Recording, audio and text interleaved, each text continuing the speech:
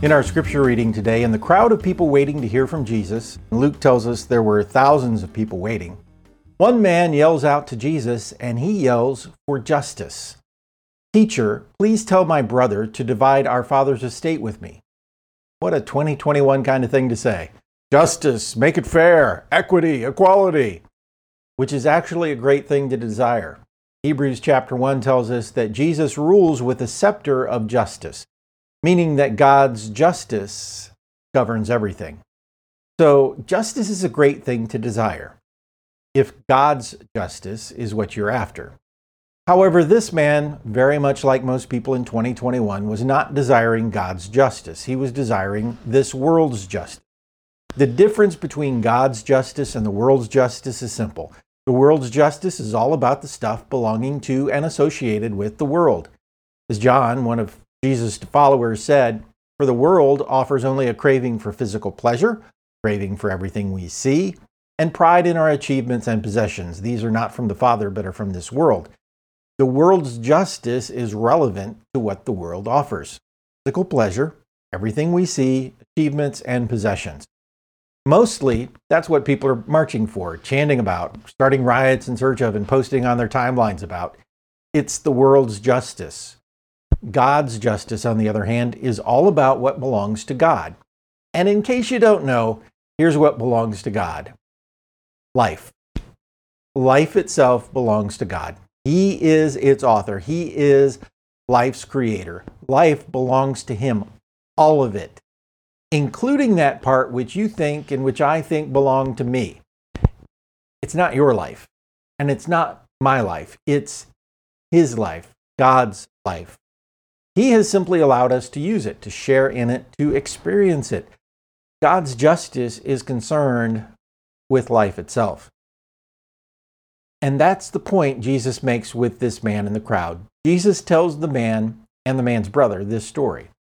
A rich man had a fertile farm that produced fine crops. He said to himself, "What should I do? I don't have room for all my crops." He said, "I know, I'll tear down my barns and build bigger ones. Then I'll have room enough to store all my wheat and other goods, and I'll sit back and say to myself, 'My friend, you have enough stored away for years to come. Now take it easy, eat, drink, and be merry.'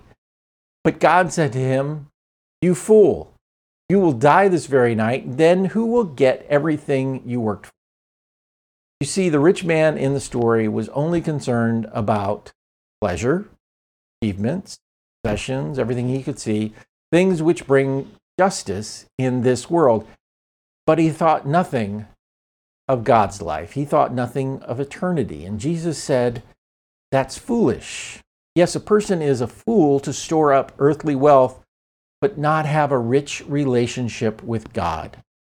Let me say it this way. If you were able to create a completely just world, a world where everyone was fed and everyone had clean water and everyone had a home and everyone was healthy and everyone was entertained and educated, that would be almost great.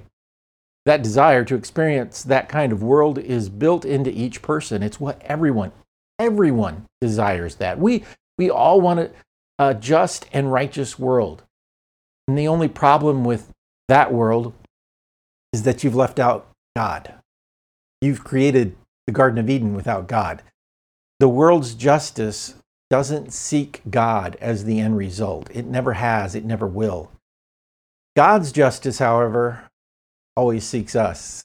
It always includes us. His justice always includes our opportunity to share in His life, to experience abundant life, eternal life, to be part of His kingdom. So Jesus tells us, don't be concerned about what to eat, what to drink. Don't worry about such things. These things dominate the thoughts of unbelievers all over the world, but your Father already knows your needs. Seek the kingdom of God above all else, and He will give you everything you need. So don't be afraid, little flock, for it gives your Father great happiness to give you the kingdom.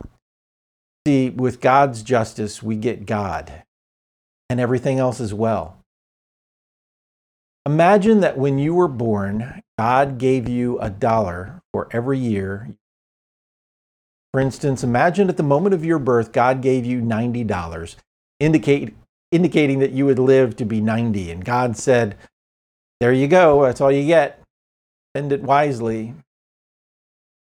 What would you have spent so far? Where did you spend it?